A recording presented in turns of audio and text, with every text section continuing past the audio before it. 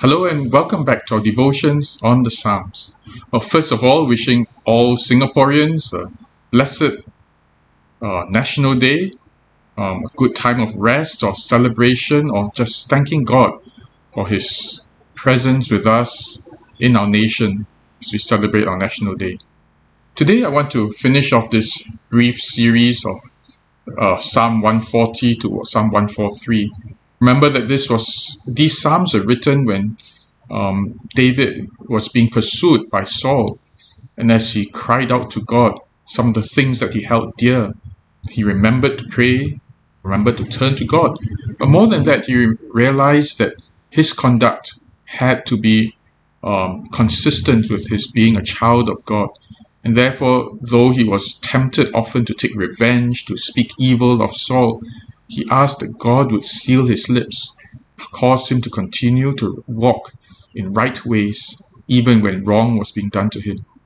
Today, we want to talk a little differently about when David was deeply hurt by what Saul was doing. And so let's read Psalm 143. Let us pray first. Father, King David, man after your own heart, servant who loved you. And God, even in his dealings with brokenness, with depression, with hurts inflicted by king whom he respected and admired, God, he continued to pour out his heart and his soul to you. Teach us then, Lord, as we learn from this psalm, that you cause us also to be like David, a person so close to your heart, trusting you in all things. I pray in Jesus' name, Amen. Psalm 143. Hear my prayer, O Lord, give ear to my pleas for mercy. In your faithfulness, answer me in your righteousness. Enter not into judgment with your servant, for no one living is righteous before you. For the enemy has pursued my soul, he has crushed my life to the ground. He has made me sit in darkness like those long dead. Therefore my spirit faints within me, my heart within me is appalled. I remember the days of old, I meditate on all that you have done. I ponder the work of your hands. I stretch out my hands to you, my soul thirsts for you like a parched land. Answer me quickly, O Lord, my spirit fails. Hide not your face from me, lest I be like those who go down to the pit. Let me hear in the morning of your steadfast love, for in you I trust. Make me know the way I should go, for to you I lift up my soul. Deliver me from my enemies, O Lord, I have fled to you for refuge. Teach me to do your will, for you are my God. Let your good spirit lead me on level ground. For your name's sake, O Lord, preserve my life. In your righteousness, bring my soul out of trouble. And in your steadfast love, you will cut off my enemies, and you will destroy all the adversaries of my soul, for I am your servant.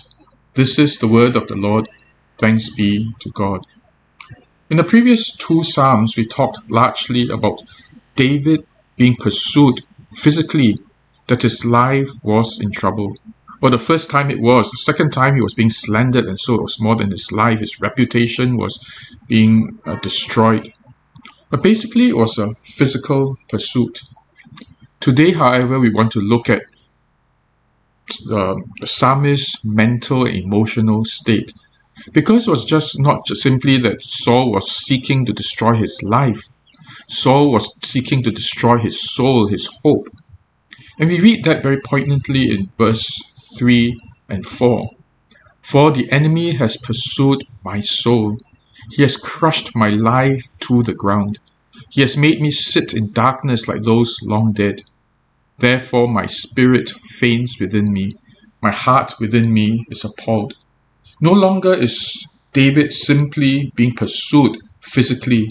His physical life wasn't the only thing in trouble.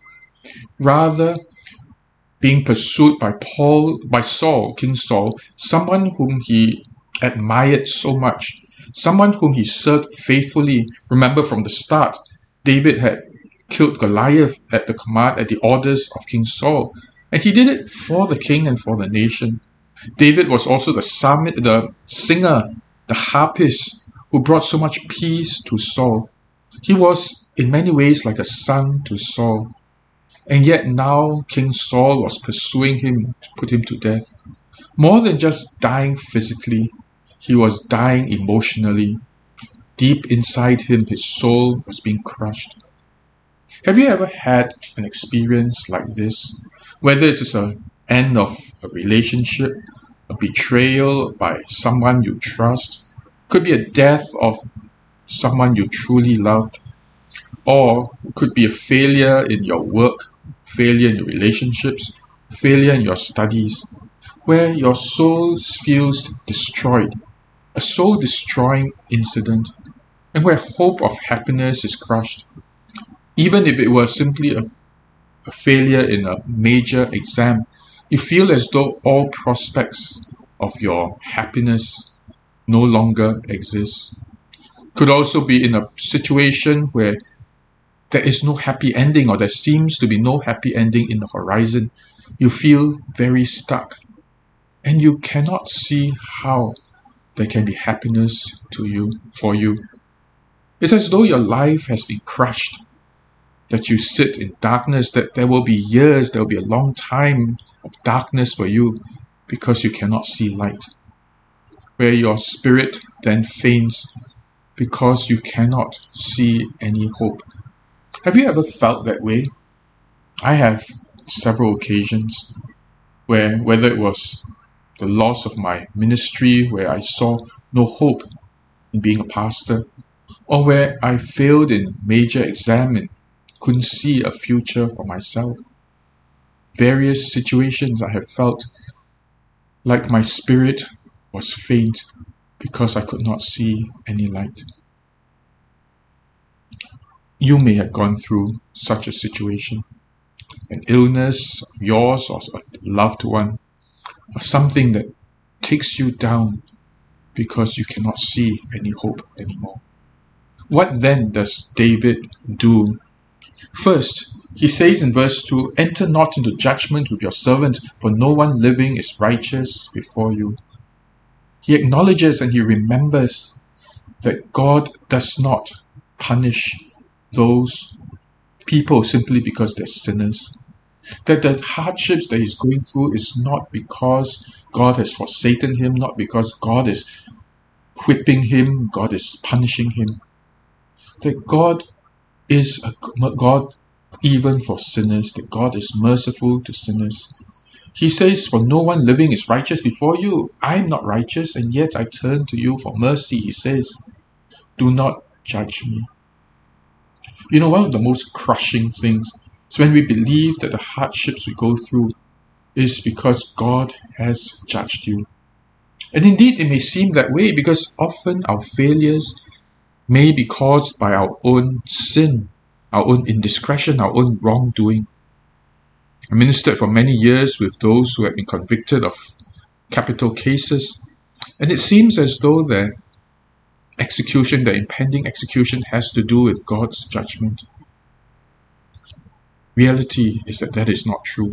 There may be consequences, natural consequences to what we do. You don't study hard enough for exams, you fail your exams. You behave badly to someone and you break a relationship. You do not take care of your health and you fall gravely ill. These are natural consequences to your illness, but it does not mean that God is angry with you, nor does it mean that God has judged you and is out to punish you. You need to remember this truth, that even in the worst of situations, God is there to redeem.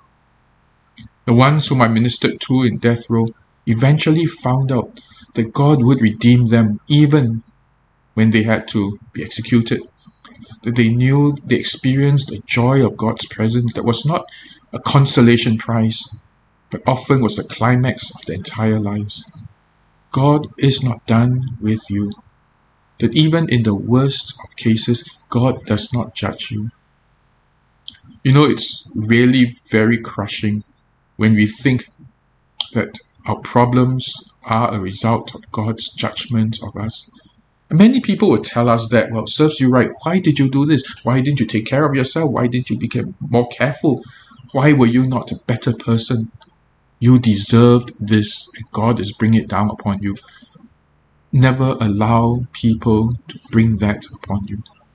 Remember that God is a God for sinners, and His mercy endures always, regardless of whether you did it right or you did it wrong. God is there to help you. I can't emphasize this anymore, more than this. You have to learn it yourself, that in the midst, in the depth of your sadness, of your brokenness, God is there for you. And God will hold your hand, God will journey with you.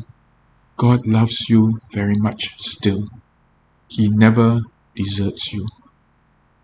The second thing that the psalmist did was to remember the days of old. Remember the times when God had been a help to him. David constantly remembered how a lion and a bear attacked him, and he killed them both. As a shepherd, he protected, he risked his life, and God delivered him. He remembered how he fought against Goliath, man many times his size, more powerful with all his armor and military training, and how David, just with a slingshot and a stone, killed Goliath and defeated the Philistine army. He could remember these things because God was with him. There were many other miracles in his life that he remembered. Especially for those who are older, 50s and above, you might have had a whole history of God being with you and God making all things right in its time. Take some time to remember these, even in your distress, because He is the same God. And then he says, I meditate on all that you have done. I ponder the works of your hands. Stretch out my hands to you. My soul thirsts for you like a parched land. It is at times like these that we realize that the deeper problem is not with our loss, in our stuck situation, in our desperate situation. A deeper need is our cry for communion with God again. And this is especially true when we have walked away from God, what they call backslided. We may have walked away from God and we may have done things that were wrong and that resulted in the catastrophe, the stuckness that we feel. The problem is not about God punishing us, but it brings out that deep hunger for something more, not just a solution to our problem, but a desperate longing for God. And that's important. Remember the psalm that says, as a deer pants for the water, so my soul longs and pants after you. It brings out that long lost, long suppressed desire for God. Let it come alive. And then the psalmist also says, I meditate on all that you have done. I ponder the work of your hands. It's no longer just about what he has done for the psalmist, but he thinks about the things that God has done, recorded in the Bible, in history. One of the things then that draws us to God is to remind ourselves, to remember that He is a good God, He's a faithful God. We can think about the miracles that God did, but more than that, the mercy of Jesus, how Jesus turned to the sinners, how He looked at Zacchaeus, whom everyone had rejected, seeing what he had done to people, and how Jesus looked at him and said, today I will go to your house. How the parable that Jesus talked about, a man, a publican, tax collector who cried to God and said, have mercy on me, and said that this man is far more justified than the Pharisee who claimed he had done everything right. Reminds you that God is a God of the broken, of the sinful, of the ones who do not deserve goodness. Remember these stories, but remember also the miracles that God did in the past. How people who were in desperate straits turned to Him, and He made things beautiful for them. Sometimes it's hard when you are in great pain and when your soul has been crushed to remember these things. It's interesting that this came as a psalm, as a song, poem written by David. It was not a list of theological truths of doctrine. The psalmist did not write, number one, remember this, number two, remember that. Rather, he composed a song and he sang to himself and to God. One of the things you could do is to compose songs, but a much easier way is to remember and to sing some of the songs that you sang in your youth, you sang before, or you're still singing. Songs minister deeply to us. They bring truths into our lives that we may forget in our times of distress. And so I want to sing again this very familiar song, Steadfast Love of the Lord. It's found in Lamentations chapter 3, verse 21. And I want to read that portion of the Bible first, because it tells us again that God cares for those even when they brought trouble upon themselves. In Lamentations 3, it was God who brought the army, the enemies, to destroy Jerusalem because they sinned so much. But in the ruins of Jerusalem, Jeremiah the prophet remembered this, and he says, "But this I call to mind, and therefore I have hope. The steadfast love of the Lord never ceases. His mercies never come to an end. They are new every morning. Great is your faithfulness." As he remembered the truth of this, he had hope. So when we remember this saying that God, the steadfast love of the Lord never ceases, gives us hope. So this song. The steadfast love of the Lord never ceases. His mercies never come to an end. They are new every morning, new every morning. Great is thy faithfulness, O Lord. Great is thy faithfulness. The steadfast love of the Lord never ceases. His mercies never come to an end. They are new every morning, new every morning. Great is thy faithfulness, O Lord.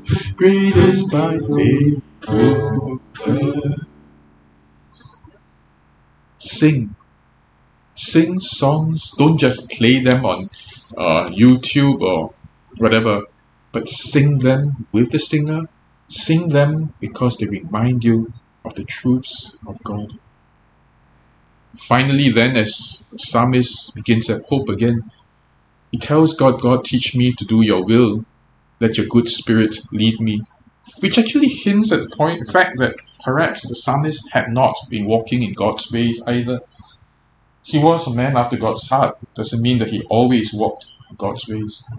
But now that he had been brought down, he feels that he on his own, he has nothing to guide him, nothing that he would do right.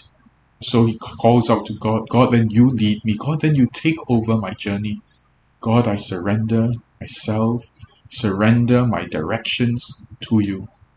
Because you alone can lead me. You alone can keep me safe."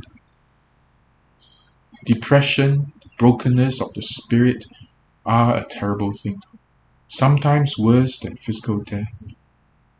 But there is hope for each one who goes through that. There is hope realizing the truth that God is not punishing you, that God is watching over you lovingly, that God will come to you when you call out to Him. There is hope when you think of all that God had done for you in the past, to remind you that God will continue to watch over you in the present. There is hope when you think about records of God, God's mercy, God's power, God's deliverance. When that evades you, that escapes you because your mind is all clouded by the problems you face, sing and allow the words of the songs to remind you of God's goodness. May the Lord be with you. Let us pray. Father, there are too many circumstances where we feel helpless, we feel stuck. We feel like there is no hope of happiness for us, where our spirits are crushed, our soul is destroyed. And yet, God, yet you come to us. Yet you give us hope because you are God of the helpless. You are God even of the sinners. I pray for each one who goes through such pain. They may find you as a father and a friend, not as a judgmental God, judgmental person, but as someone who lovingly wants to walk with us in our brokenness. Come, Lord, come to comfort each one, their pain, in their sadness, in their stuckness, that they may find hope again and know that there is life because you walk with us. I pray in Jesus' name. Amen. Well then, enjoy your holiday and rest of the week. God bless you. Goodbye. Oh, by the way, I'll be doing the podcast on Thursday because Pastor Jason's still on paternity leave, so there will be devotions on Thursday as well. Well, God bless you. Goodbye.